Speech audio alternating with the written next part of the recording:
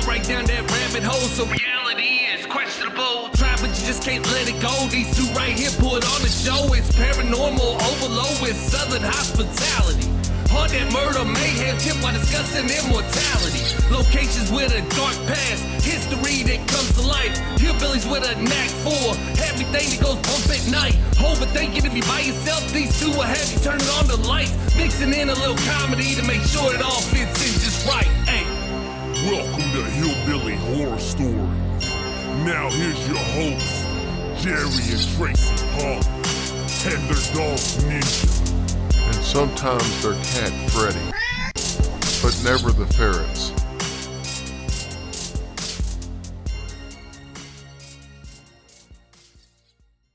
Hey, this is Nick Ruff, and you're listening to Hillbilly Horror Stories. Hey guys, welcome to episode 330 of Hillbilly Horror Stories. I'm Jerry. And I'm Tracy. Tracy, we always want to start off thanking all of our military and civil servants all over the world, no matter which country you represent, as long as you're on the good side. Amen. And so a big thank you to all you guys, gals, and service animals out there for everything you do. Yes, God bless you guys. We appreciate you so much. I really want to say we ran a bonus episode of Mandy Lemon. Mm-hmm. And we've gotten a fantastic response for that, all positive. People that were really moved by her story, and people that found some extra ambition after hearing her story. And it was very nice to see that people were writing stuff like, man, you know, I've struggled, and this was the perfect time to hear this. And, you know, I'm so glad that you guys posted that. And I know Mandy was extremely happy to be able to share her story. And I've shared some of these comments with her, and she was excited that she's able to help make a difference. So it was a really good collaboration between our show and her story. Yes, she is an amazing person. You know, we know her personally. She's just a wonderful human being. And if you get a chance to listen to that, you need to do that, because she truly pours her heart and soul into that interview. And you will be touched by it. I promise you that. And we are just so proud of what she's accomplishing now in her life. And she's on to do bigger and better things. And we're very proud of her and happy for her. And we later found out that a couple of our listeners had actually seen her in person and no heard way. this story. Oh, okay. Yeah, so pretty cool. Well, that's awesome. All right, so I say that leading into the fact that obviously this is a rough time for a lot of people. The holiday seasons are really tough. The time change, the being dark, the dreariness of fall, all that has effect on people's mental faculties. And it makes it a very tough time for a lot of people that are already struggling. And even if you weren't struggling, this sometimes will bring on struggles. And we just want people to know that we're out there for you. If you need to call us or text us or send us an email, if you need help from the group, we've got almost pretty close to 6,000 people now. I know. How amazing that is that? That are willing to help you at any time of day. Don't hesitate to reach out. That we just want you to know that you're loved, you're wanted, and you're needed, whether you realize it or not. If that ain't the truth, I don't know what is. So you guys reach out to us. We're always here for you. If you would rather go the different route, you can call 988. Or you can text them at 741-741. They're really good about, you know, answering and giving you advice or just listening or anything that you need. So don't feel ashamed. Just please contact us. We love you. And please remember that 988 number, that's a crisis line, not a suicide hotline. I know a lot of people say that. And a lot of people have got that kind of that image that, well, I'm not suicidal, so there's no sense in calling that number. That number is for way more than that. If you're just having a little bit of a breakdown because you're having a hard time dealing with something, call them. Oh my gosh! Yeah, please they will do help that. you with all that. You don't. They've got people that can handle all kinds of different situations. So it's not suicide only. Amen, guys. We love you, and we're all here for you. All right, so Tracy, I found a really cool story from London, England to share this week. Now, of course, when this comes out, we will be wrapping up at CryptidCon. Yep. So we're recording this a little bit early, and I didn't get a chance to have an interview set up this week to put on the end of the story. But what I did do was dig deep, and I found an old one that got a lot of acclaim from Bishop James Long. Yes. So we're going to put that one on at the end of this one. So Good. you 'Cause guys I can love to listen hear him that one again. speak. He's just amazing. He absolutely is. And he's got a lot of big things happening right now. He sure does. All right. So tonight we're going to talk about the Grenadier, which may be the most haunted bar in all of London. And that says something on its own. Is that an alcohol? I think it is also. Grenadier? But it's more of a military term. Oh, okay. But I think there is an alcohol or something that's similar. I've heard to of that. though. I Grenadine, maybe? Grenadine, that's what Grenadine. it is. Okay, my bad. Yeah. That sounds like somebody that was on Sanford and Son. Lamont, go get Grenadine. Oh, Well, and he was the ultimate first pawn shop owner. Just letting y'all know that. who? He didn't own a pawn shop. Well, he owned a junkyard, He owned and a it's just junkyard, good. but that's not a pawn shop. It's just as well. Like how you compared those two. Anyways, so we're going to talk about the Grenadier. It was built in 1720. Dang. And this is a pretty hard place to find unless you're really familiar with the area there. Is it still standing? Yes. Oh, no way. Yes, better than it ever has. Very cool. See what I did Oh, there? I'm still standing. Yeah. Okay, sorry. All right. It has an atmosphere of kind of a laid back, out in the country type bar. That's so even cool. though it's right in the city. Heck yeah. I wrote a phone number down, and I don't know why, because that's a different phone number. Anyways, there are... Okay. I was thinking, why not write the phone number down? It was a local number. So, anyway, it's Oh. just me using my notes. That'd be kind of cool to call that place, though, Yeah, it would be. and see what's up. When I've done that before. I know called you that have. I called that place up in Canada, that bar. I know. Because there was two bars, and the stories were screwed up, but that's neither here nor there. Oh, okay. Sorry. I'll shut up now. There's a few narrow steps that actually lead up to the small bar, and all of the military paraphernalia that's hanging in the walls includes a glass frame beside the bar that has some yellowing newspaper cuttings that referred to a ghostly guardsman that is said to haunt the bar. So they obviously relished this. Now, if you haven't guessed it by now, by the name of the place and the interior decor, this pub actually has some military connections. The alley alongside the bar is even called the Old Barrack Yard. This alley actually used to serve as a training ground for soldiers that were being drilled, and you could actually hear the feet stamping and the orders being shouted during those days if you just walked by. Very cool. Very cool. The pub itself used to be called the Guardsman, also Yeah. military related. The legend says that while the public once drank in the downstairs area, they would actually, well, they do more than drink. They would gamble, they would drink, they would brawl, a little bit of everything. Sounds like a fun place. But that was downstairs. The ground floor was actually the mess hall for the officers of the Duke of Wellington's regiment. Wow. Some even said that the Iron Duke himself, who had a home nearby, would sometimes come by and have a drink and play cards with his men, but this is probably just a myth because he was very much against drinking and gambling in public, so it wouldn't make sense for him to show up at a bar and do that. Well, I could do it in private. Right. So that's what I'm saying. It's probably not something Oh. he did. All right, so we're not going to get into a ton of history because I really couldn't find a lot of history other than when the building was built and a little bit about the alley. Mm-hmm. So you're going to get a long dose of nothing but hauntings with this one. Woohoo. All right, so we'll talk about the hauntings here. Now, the backstory says that one day a young subaltern was caught cheating during a card game. Well, that's not good. No. And a subaltern, by the way, is an officer in the British military below the rank of captain and usually a second lieutenant, at least according to the information that I was able to scrounge up. Because I was like, what's a subaltern? Yeah, never heard of it. Anyways, he got caught, and the rest of the men at the table basically beat the crap out of him. But you didn't need to learn how to bluff or something. He got beat so bad that he got up. He then staggered down the steps to what is the cellar now. And he collapsed and died. Oh my gosh. The year that this happened is unknown, but that's the backstory that everybody goes with what happened and why he haunts the place. So don't cheat, people. You get the crap beat out of you. Like I said, they don't know the year that it happened, but they do know that it happened in September, which just happens to be the month that has the most paranormal activity in the bar. Well, that makes sense then.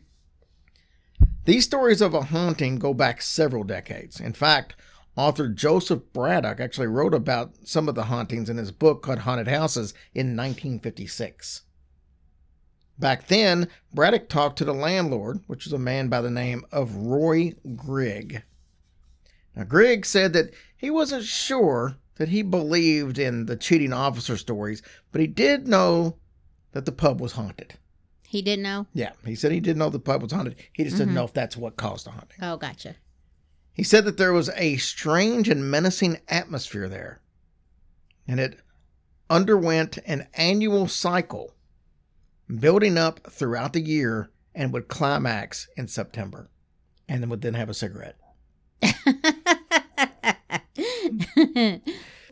During the first 2 weeks of that month, Griggs' dogs always grew agitated.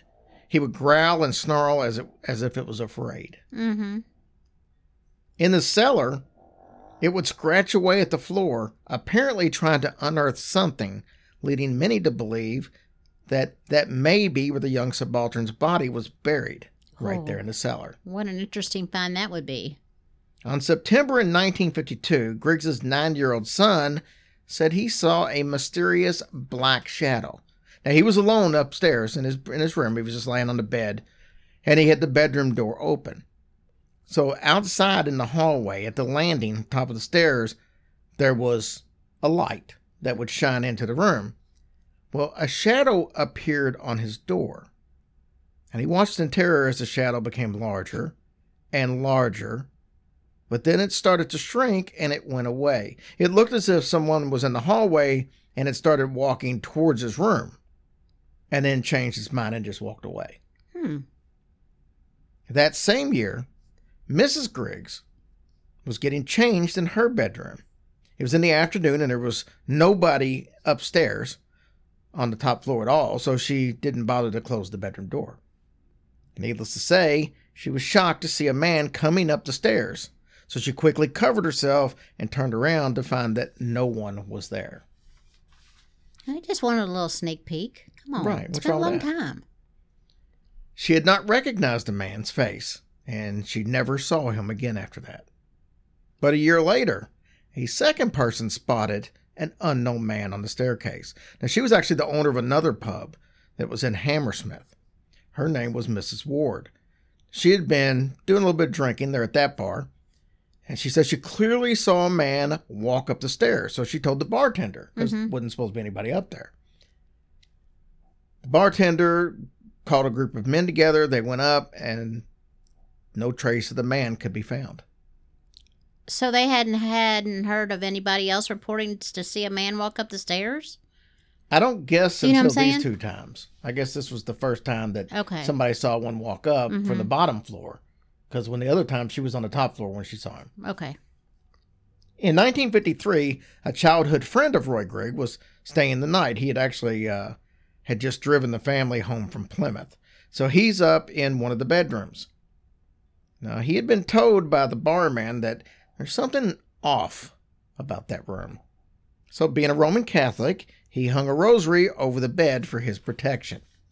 Despite that, he woke up in the middle of the night to find that the room was icy cold. He was uncomfortably certain that he was not alone. He felt like something was lurking beside his bed, trying to touch him. Ooh. That's kind of... And Rosary didn't do a daggone thing to help him. Apparently not. Shoot. Or think about how bad it would have been if he hadn't had the rosary. Oh. He might have actually got touched. Yeah. In 1966, Dr. George Owen and the experienced journalist Victor Sims interviewed Jeffrey and Paula Bernard, who had taken over the bar. Now they were the owners. Dr. Owen and Sims wrote about this in their 1971 book, Science and the Spook. That's a good name for a book. Yeah. Jeffrey Bernard said that when he came there and he heard all these ghostly tales, that he chalked them up to imagination and gossip.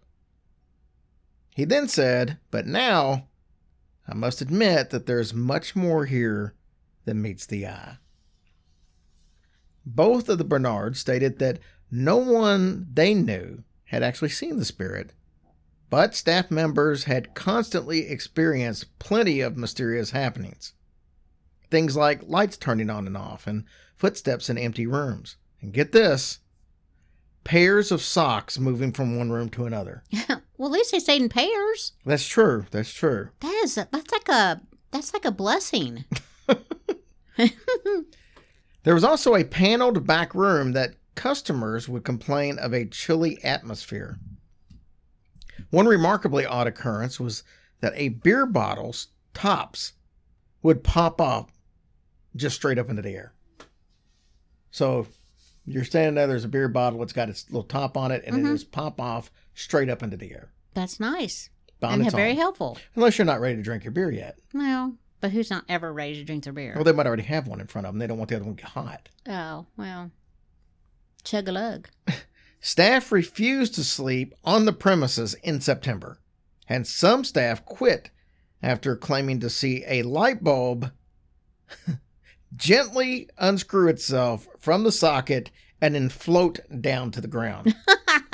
They would also hear an electric buzzer sound, and no one was anywhere around the button to push the buzzer. Oh, wow. Now, I want to say that it was obvious through looking at this, even though it wouldn't really point it out. But like I said, it's obvious when you look into it. There were some bedrooms and stuff on this upper level that sometimes, I guess maybe the owners or the barmaids, they would stay there. So I know you'll hear more about their upstairs bedroom. So there were rooms up there where if you ran the bar, you actually had a place to stay there too. Okay. But I think I think there was multiple bedrooms because, like I said, some of them had friends come up and spend the night and stuff like that. Some of the staff members were allowed to stay. So I think there was just always rooms available for people if they wanted to stay on the premises, Well, as that's well nice, as though. live on the premises if you were one of the people in charge. If you wanted to, that is. Right. With all that ghostly crap going on, who knows? There was even some talk that the phenomenon affected some of the nearby houses on Wilton Row, which was the area there is called Wilton Row. There were tapping sounds and electric light switches that turned themselves on and on in some of the houses in the vicinity. Okay. One day, head barman Tom Westwood was actually pouring a pint when the flow of the beer suddenly shut off. So he's upstairs in the bar and he's at the tap. Okay. Now, he assumed that one of the glass pipes that led from the barrels downstairs, Froze upstairs, or something? would bust because sometimes that would happen, especially in the colder weather. And when this happened, it would result in a messy flood, as you can remember. If you get a glass pipe running from a barrel up and the glass pipe busts, there's going to be beer everywhere. Yeah. So, he's pouring this beer, it just stops. His only assumption, It froze. it's Busted. either froze or it's busted. So he goes down to the cellar expecting the worst. Sure enough, the pipe had busted. But there was no mess to clean up because someone had turned off the valve on the barrel. Now, Westwood was the only one who had access to the cellar. He was the only one that had a key. Okay, but this thing sounds pretty nice to me. So far, yeah. I mean, he's trying to be like did you say it made a mess or just busted? No, it hadn't made a mess. See, The he glass pipe was prevented- busted, but because somebody turned off the Yeah. valve. So he prevented a spigot. big old mess and a waste of good beer. Right. I like this dude. But Westwood said that it's a mystery as to how the tap ever got turned off because it wasn't something that could have just happened on its own. And the door was locked and he was the only one Yeah, with the key. with the key. So, on another occasion, the bar had closed for lunch, and Westwood had sat down to eat with his mother-in-law. All the ashtrays had previously been emptied, and no fire was burning anywhere in the bar. So you can imagine their surprise when they both saw a wisp of smoke appear in midair. Now, this happened close to the shelf near the door. Now, Westwood said that at first he just assumed that a customer left a cigarette butt burning, but then he seen that there was no source for the smoke whatsoever. Nothing was on fire, and no one was even close to that area. The smoke just appeared in midair out of nowhere. Whoa, man. He said he'd been puzzled ever since, but this wouldn't be the last of the surprises. A few days later, a brewery inspector was actually standing in that exact same spot. And he said that the brewery inspector suddenly felt a burning pain on his wrist. He jerked. Westwood's mother-in-law walked over and she examined his arm. She said there was a mark there as if it had been burned by a lit cigarette. Like a fresh mark? Yes. Then, in December 1967, the Daily Express wrote an article. Mr. Bernard said that he had moved on from the Grenadier. He was no longer an owner or working there. But he said that the ghost was always up to something at the time he was there. He said they would hear loud footsteps coming from nowhere and hear extra loud bangings on the doors at the time that they lived at the residence. He said that the ghost would also throw things about. So, not really throwing things at him per se, just throwing stuff in the air. Yeah. Okay. I thought maybe he was starting to get a little mean since you said he got burnt with that cigarette, that guy. No, that's a different guy. No, I know that. I'm saying, Yeah. but yeah, I'm just saying. No. That was the only. Actually, out of all the stories, that's the only one that kind of seems, Mean. There's another part of the story that you might be able to take that way, but that was more. It'll be more of a reaction than the actual response, I guess. All right, so Bernard went on to say that he even recalled his teenage daughter seeing a shadow that should not have been there. Now, that story is reminiscent of the one told by Mr. Griggs's 9-year-old son. In that same article, the then current manager, Greta Bauman, and her staff knew of the resident ghost there at the Grenadier, and they referred to him simply as him. Bauman's assistant manager, Valerie Roberts, now she shared a few of him's activities. She said that a few days earlier, the lounge door wouldn't open to any key. Then, suddenly, it was unlocked. Sometimes, bottle tops would spin sideways, not downwards, sideways across the room. So let's say you took the bottle cap off. Yeah. Instead of it falling down to the ground, it would go sideways across the room. Oh, okay. I thought maybe you meant like he was spinning the top on the bar or something. You know what I'm saying? One Christmas, she was in the lounge. She was all alone. It was about 2 a.m. And she heard some footsteps above her. They were coming from her bedroom. So that's what I was talking about. She's an assistant, but she had a bedroom up there. They were coming from her bedroom. And she knew that she was the only one in the bar, and she was terrified. I would have been too. Tom Westwood was succeeded as head barman by a gentleman by the name of Graham Fox. Now, he took on the role from 1982 to the end of 1983, so about 2 years. He, too, had his share of paranormal experiences. By now, though, the ghost was known as Cedric. Cedric. And I don't know where the name came from, but they started Yeah. calling it Cedric. So in the early 80s, that's what said. And if you go to their official website, it actually lists him as Cedric as well. Okay. So Well, I'm glad he got a name. anyways, Fox would later go on to tell about an event that was happening one night around 8:30 p.m. It was in the wintertime. It was really cold. Fox said he went downstairs to retrieve some cigars. They were kept in a small little wooden lockup down there in the cellar.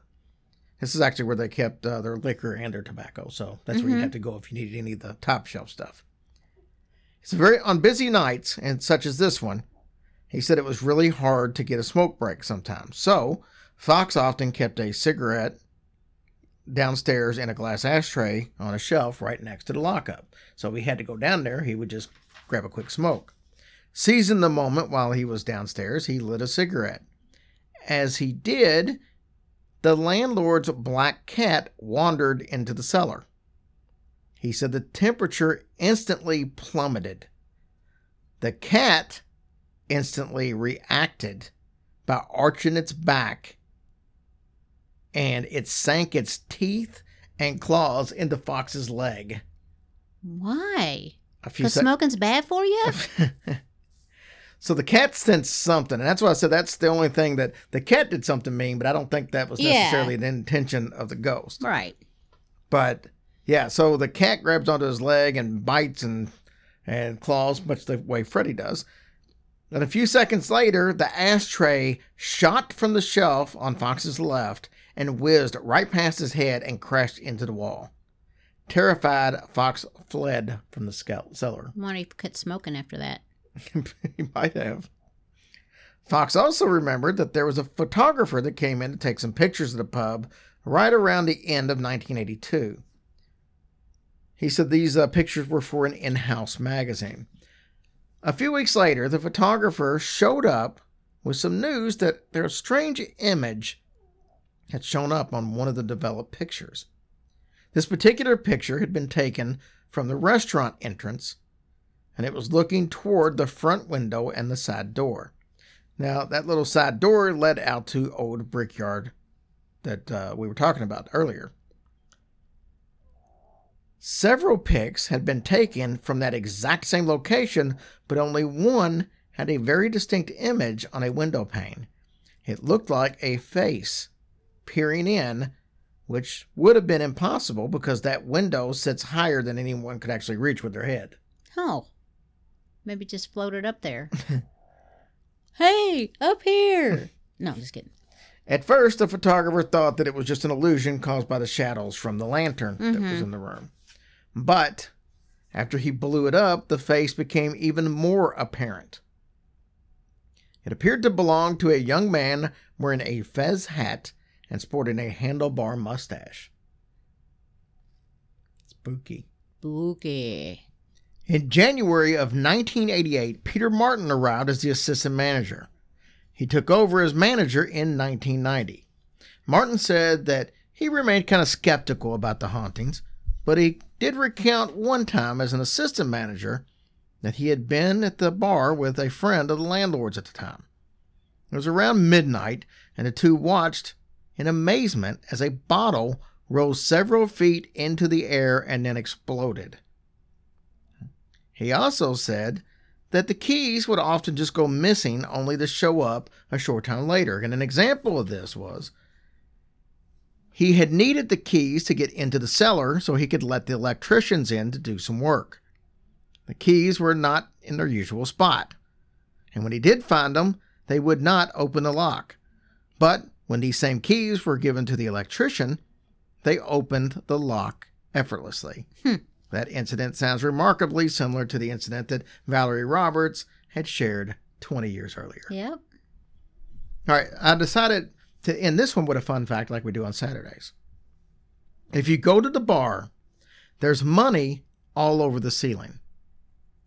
And supposedly, people put dollars and other bills up on the ceiling to pay for the debt of the ghost who's now commonly known as Cedric. Oh my goodness. That's pretty they're awesome. They're trying to pay his debt, but it's a little late. Well, that's still nice.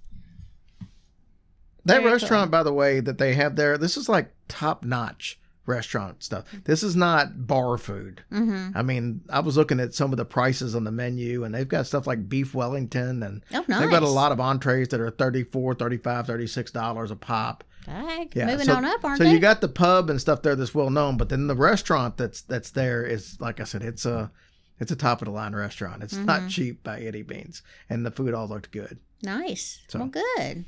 Anyways, that's our story on the Grenadier, which is a fantastic pub. Yeah, sounds awesome. All right, so we're going to take a quick sponsor break, and then we'll be back with a little bit of housekeeping, and then Bishop James Long. All right, guys, so we really don't have anything to add to the live shows because I've been so busy this week. I haven't been able to connect with anybody from, where's that place we're going to, New Orleans? Haven't been able to do that, but we've sold a bunch of tickets already Thank you to guys all the so other much shows. for that. Yeah, that's incredible. Really looking forward to all the shows coming up for So sure. Louisville, Pigeon Forge, Detroit, Buffalo all have tickets sold, multiple tickets sold for each one of them. Yes. And hopefully by the time we go to Buffalo, the snow will be gone. Right, Since we're getting like 6 feet of snow. Yeah, they're expecting 4 to 6 feet. I know, within like a short period of time. So, please pray for those guys. It's going to be pretty scary, I think. But anyway, those things make great Christmas gifts. So go to hillbillyhorrorstories.com and get your tickets right there. All right, Tracy. So what do we got going on over there? All right. Our iTunes this week is Mojo Lobster and Loga's Mom 82. And I hope I didn't say that wrong. Thank you guys for your reviews. As always, we appreciate you all so much. And it's like the highlight of my day. So thank you again for that. Yes. Thank you so much. All right, guys. Let's go ahead and listen to James Long. And rather than come back and end it, I'll just end it now and say thank you for everything you do. And then when you hear Bishop Long done, you can just turn it off. Yeah. We're not coming back. We're done. You guys have a blessed week. We love you. Hey, guys, I got a special treat for you this week. Bishop James Long is going to be on with us. And Bishop Long, thank you for coming on the show. I appreciate you having me. Thank you. I've had a privilege of seeing you do a couple of presentations, and I've actually seen you do a wedding.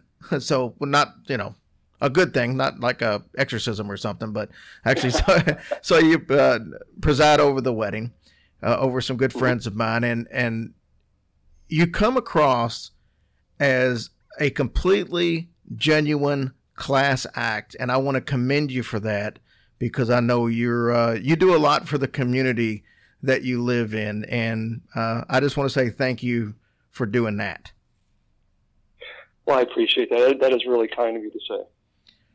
So I know the audience out here, that our audience, it's obviously a paranormal group. They like the fact of talking, obviously, of those types of subjects, and you are an exorcist and a demonologist. You actually teach courses on those types of things. And I wanted you to kind of tell me a little bit about how you got into that side of it. I mean, obviously you were already in the clergy, but what happened to get you into this side of it from the demonology and exorcism standpoint? Well, I knew I wanted to be a priest when I was 5 years old. I mean, I just knew. When in kindergarten, I remember telling my mom that I want to do what he does, and I was pointing at the priest, saying mass. And that never went away. It just actually grew. And then around 9 years old, I remember picking up my first book on demonology, and it was like a aha moment, and it felt so natural, like I was truly guided towards as many books as I could possibly find. And back then, we didn't have computers; we had card catalogs. So I had to go through all the stuff and all the files, and I finally got as many books, and I was reading and just reading and reading and reading. And the more I read, the more I wanted to know. And that never went away, ever. I mean, even today, I still read as much as I can on the topic. And so I decided then to join the Roman Catholic Seminary, and I studied for 6 years. And truly, it was the best years of my life. It was... The education that I received was, oh my God, I cannot speak highly enough. I was truly blessed. But I really felt a deep calling to serve everybody, regardless of their faith or anything else. I wanted to serve everyone. And there were some other issues that I had with the Roman Church, so I decided to join the Old Catholics. And I was ordained a deacon priest, and then eventually consecrated to the episcopacy. And so I was trained by an exorcist, and I, as of today, I've done 28 actual documented exorcisms. And these are real exorcisms on individuals who are validly possessed. And I say documented because there were professionals, medical professionals that were there that also have documentation of what occurred. And so that's different than a house blessing or a minor rite of exorcisms. I've done hundreds, thousands of minor rites of exorcism. With a solemn rite, I've done 28 as of today. And I wanted to for me, I've been in the paranormal for such a long time that I wanted to give back and teach because I love teaching. And so I wanted to teach people at least a little bit of what I've seen and what I know on the subject so that other people can gain some information on the topic as well. Well, that's fascinating in its own right. Just to talk about the the smaller exorcisms, the minor rites, is that what the term minor is? Rite. Mm-hmm. Just to hear that how many of those are out there. So let me ask you this: how many calls a week would you say you got, or an email or something of that nature, with someone stating that they felt like they needed an exorcism done? When I see you April the 6th, I will show you my phone. Right now, let me double check. And 2 weeks ago, I cleared it out. Let me just double check 1 second here. I have 6,369 emails. Goodness. And so when you see it, I'll have it completely cleared. Hopefully I'll go through all of them as much as I can. Now, of course, there are some nonsense emails as far as, the ridiculous emails. They want to sell me this or sell me that kind of spam emails. But I would say 80% of those emails are people around the world requesting and even demanding help. Now you've made your round of some of the shows on TV. I know you did you do 1 or 2 episodes of Ghost Adventures? 3. 3 episodes. I'm sorry. My research is shoddy, as anybody who listens to us will know. I try to do most of this off memory. So let me ask you a question, and if you don't feel comfortable asking this, I completely understand. I've been very vocal on this show about Zak Bagans, and my reason for being vocal is I feel like 2 things. I feel like that he's very disrespectful. Not all the time. He seems like he can be a very, very nice guy, but sometimes on camera, I feel like that he's disrespectful in a setting of trying to communicate with someone who's passed on.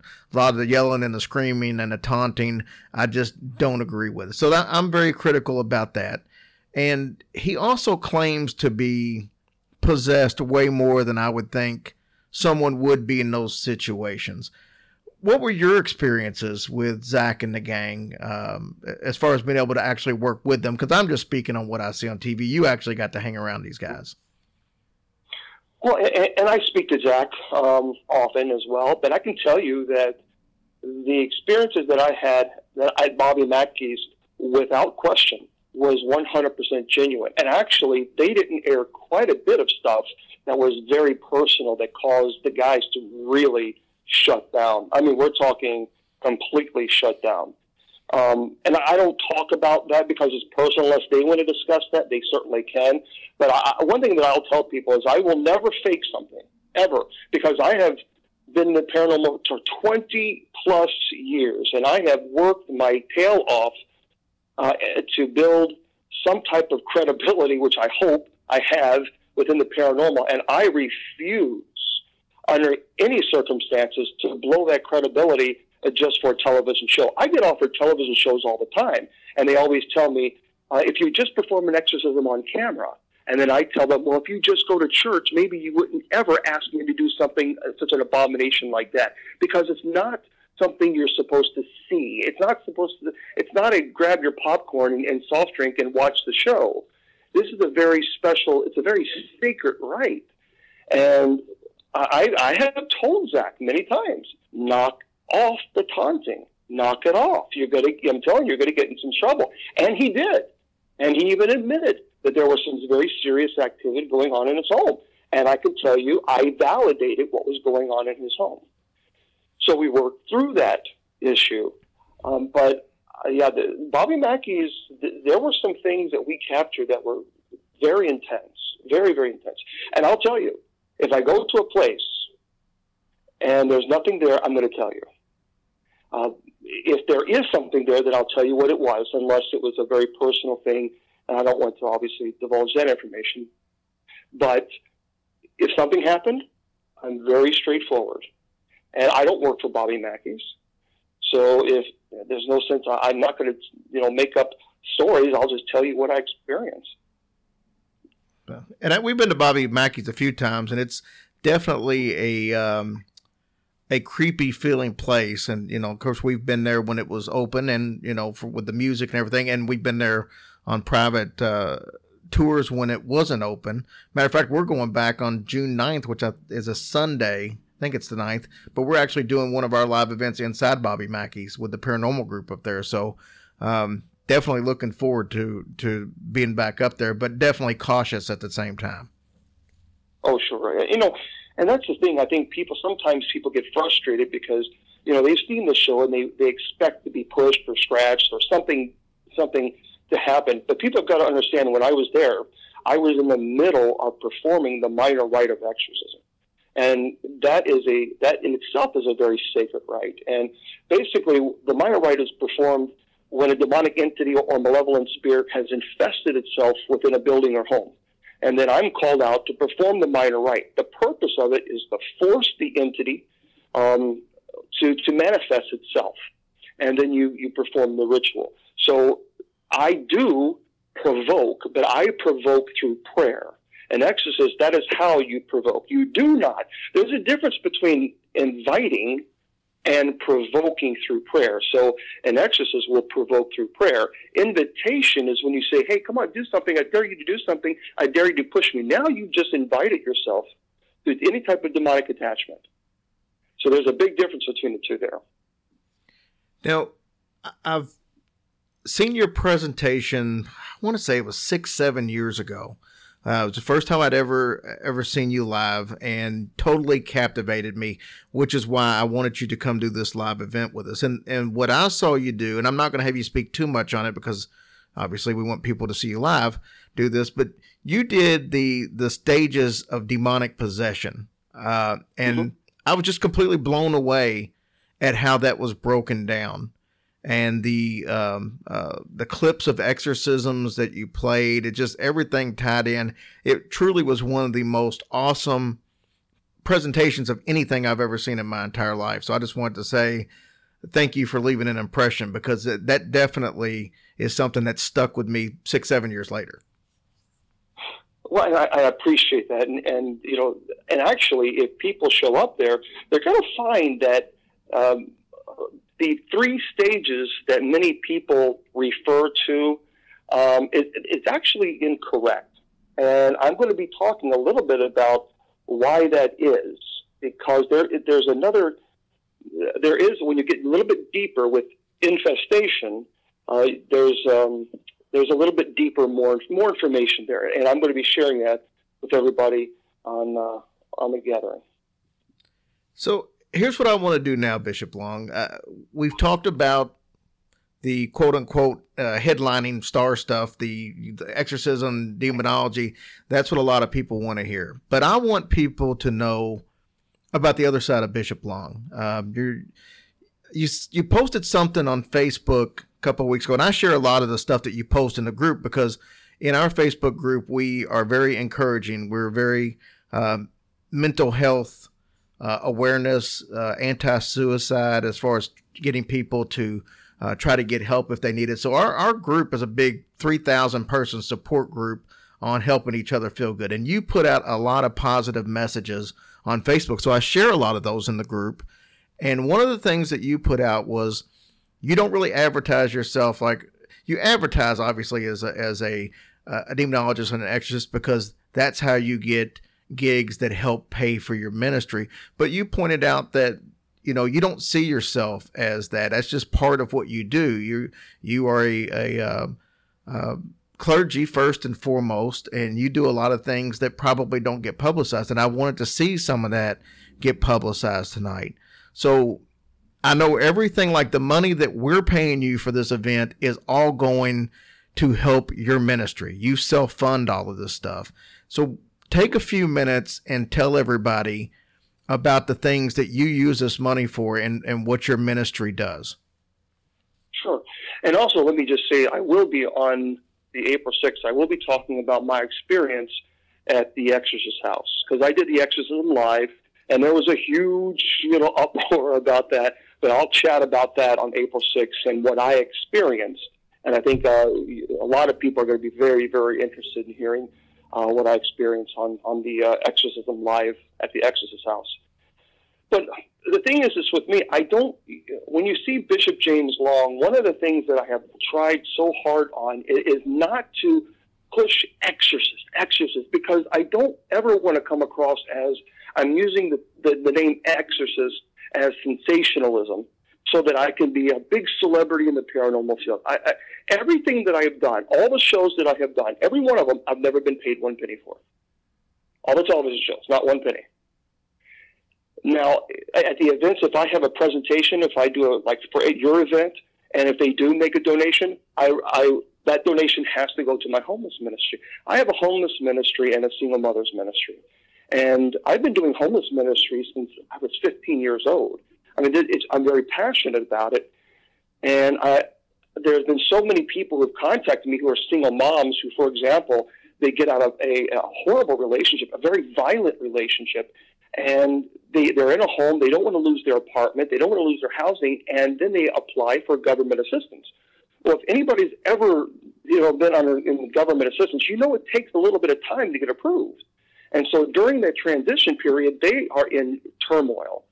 And so then they contact me, and they ask for help. And I verify if they need help with electric or food or even their rent. And if I have any type of income for any of these events, then I give that to them.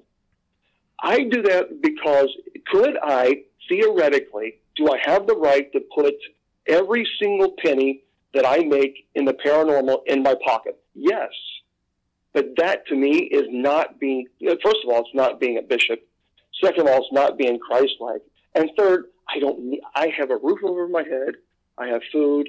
I have clothes. I am blessed. And I have taken a vow of poverty. I'm a Benedictine.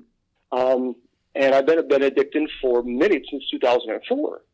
And so as a Benedictine, my vow of poverty, I take that very seriously. And so I go out to homeless camps in Indiana, Kentucky, and Tennessee.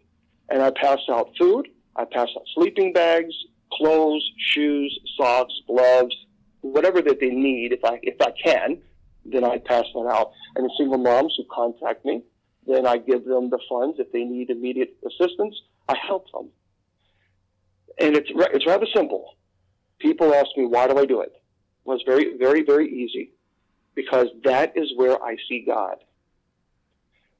The only time we should ever look down upon someone is when we're bending over to pick them up. And when you are helping someone who cannot return the favor as far as financially or any other way, just to see that light in their eyes, that small glimmer, that's God. Because throughout their whole entire, if they're homeless, you see that light dim in these people. You see hopelessness. And one very kind of act of love is enough to see that spark. And that is where you see the divine. That's where I experience God. And so that's why I do this. I do it because I'm called to do it. And I do it because selfishly, I also experience God in that moment. And that's part of what I was saying earlier when I said that I commend you for what you do, because like I said, I know enough about you to know that this is who you are. You are just genuinely a good guy that's doing what you are called to do. And like I said, I 100% commend you for it. Oh, thank you. Well, again, I think if anybody goes out with me and they see the people, a lot of people say, well, why do you do it with the homeless? Well, why don't they just go out and get a job? Why don't they just do this? A lot of the homeless may have suffering from mental illness, or they may be suffering from, a drug addiction. Or they say, well, why don't they go to a homeless shelter? They don't need to be out in the street begging for money. People got to understand, I used to be a shelter coordinator, a homeless shelter coordinator. So I know what goes on behind the scenes. And a lot of people who are homeless, they will have weapons on them, a knife or something, to protect themselves. That is their protection. And when they go to a homeless shelter, they're required to turn all that into the person who takes the intake. Sometimes, well, the majority of time, when they check out, their items are not given back to them. And for you and me, that knife may not be a big symbol, but for them, that is the difference between protecting themselves and not protecting themselves. And that's why a lot of people don't go to homeless shelters, because they have to turn in their personal items, and a lot of times they don't get them back. And so that's why they prefer to sleep on the streets, because at least they have that weapon to protect themselves.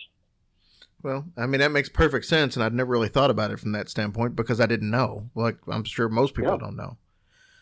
So I will say this. When I came to you and said, hey, will you do this show? And I asked what your fee was. You told me, and another credit to what you do, you told me, what do you think's fair? Just make a donation. And I thought that was incredible because I really was expecting, I've got this hardcore number because, like I said, I've seen you on TV. I've seen you on, I believe you were part of a History Channel special that was just talking about hell. And I remembered seeing. I've done a lot of TV, a lot. And the reason, honest to God, for it is, if you notice, if you ever watch it, it's to get the word about the paranormal clergy out. The paranormal clergy is something I started 15 years ago. And I really didn't want to do it because I wanted to stay private with my ministry, but people were telling me, James, we need help. We need. When I started, there was only one other clergy helping the paranormal, and that was Father Andrew Calder, and he was Anglican. He wasn't a Catholic priest. And so when I started, there were no Catholic clergy, none. No Old Catholic, no Roman Catholics helping the paranormal community. I was the first. And because I was the first and I was Old Catholic, you have to take the good comments with the bad comments, because there were plenty. And but it was me and Father Andrew Calder. And that was it. And we discussed things, back in the day, and you may know this, there was no Facebook, there was no MySpace. We communicated through Yahoo groups. That's how the paranormal community, communicated with each other. Yahoo groups, that was the thing. That was it. Boy, how times have changed. Yeah, absolutely. So let me ask you this. You have some classes that people can take online. Mm-hmm. Tell me a little bit about these classes. Yeah, I have a Master's of Education, so I love to teach. That's a deep passion of mine as well. So anything that I can teach and pass on, I love to do that. And so I started the paranormalcourse.com, and it contains demonology, paranormal studies, angelology, and genealogy. You can learn all 4 courses. 100% of those funds, besides the PayPal fees, I can't do anything about that, but 100% of those funds goes to helping my homeless ministry and single mothers ministry. I have 48 moms right now desperately needing help right now. The difference between being homeless and not being homeless. And so all that goes to, and it's only $49.99. That's it. I can't get it any lower than that. And I tried, but that's as low as I can get it. And I don't think that's asking that much for 4 really detailed courses. I'm very proud of them. So paranormalcourse.com, and again, it all goes to helping fund the ministry. And these are learned as you go, like learn at your own pace, correct? It is, and that's the great thing. You can learn pretty much anywhere. I mean, as long as you have a computer, you can be anywhere in the world, and you can learn at your own pace. There is no, you have to do this at a certain time, a certain date. You learn at your own pace, and at your own convenience. So there is no school, there's no building. It's all 100% online, and it's just one of those things that for me, it's just me passing on at least the information that I have learned throughout the years, and I want to pass that on to other people. So let me ask you this, Bishop Long, because we're going to go ahead and finish up with the interview. But if somebody other than that, if somebody wanted to make a donation to your ministry, what's the best way for them to do that? And thank you for that question. The best way to go is they can go to www.bishopjameslong.com, bishopjameslong.com, and you will see a link there that says donation to the homeless now or single mothers. When you make the donation, I always tell people, do me a favor. If you want it to go to the homeless ministry, then just say homeless ministry. If you would prefer to go to the Single Moms Ministry, it doesn't say Single Moms. If you don't care and you just want to make a donation, then I'll just, those funds will be distributed to whatever is the immediate need. So that's entirely up to the person that donates. But Bishop James Long, L-O-N-G, and then we can go from there. Bishop Long, it's been awesome having you on. It's been too long. We've tried this a couple of times, and it just timing doesn't always work out. But I'm glad that we finally got you on. Can't wait to see you in a couple of weeks, and really looking forward to it. Me too. It's going to be an exciting time. All right, brother. Well, I'll talk to you very soon. Thanks.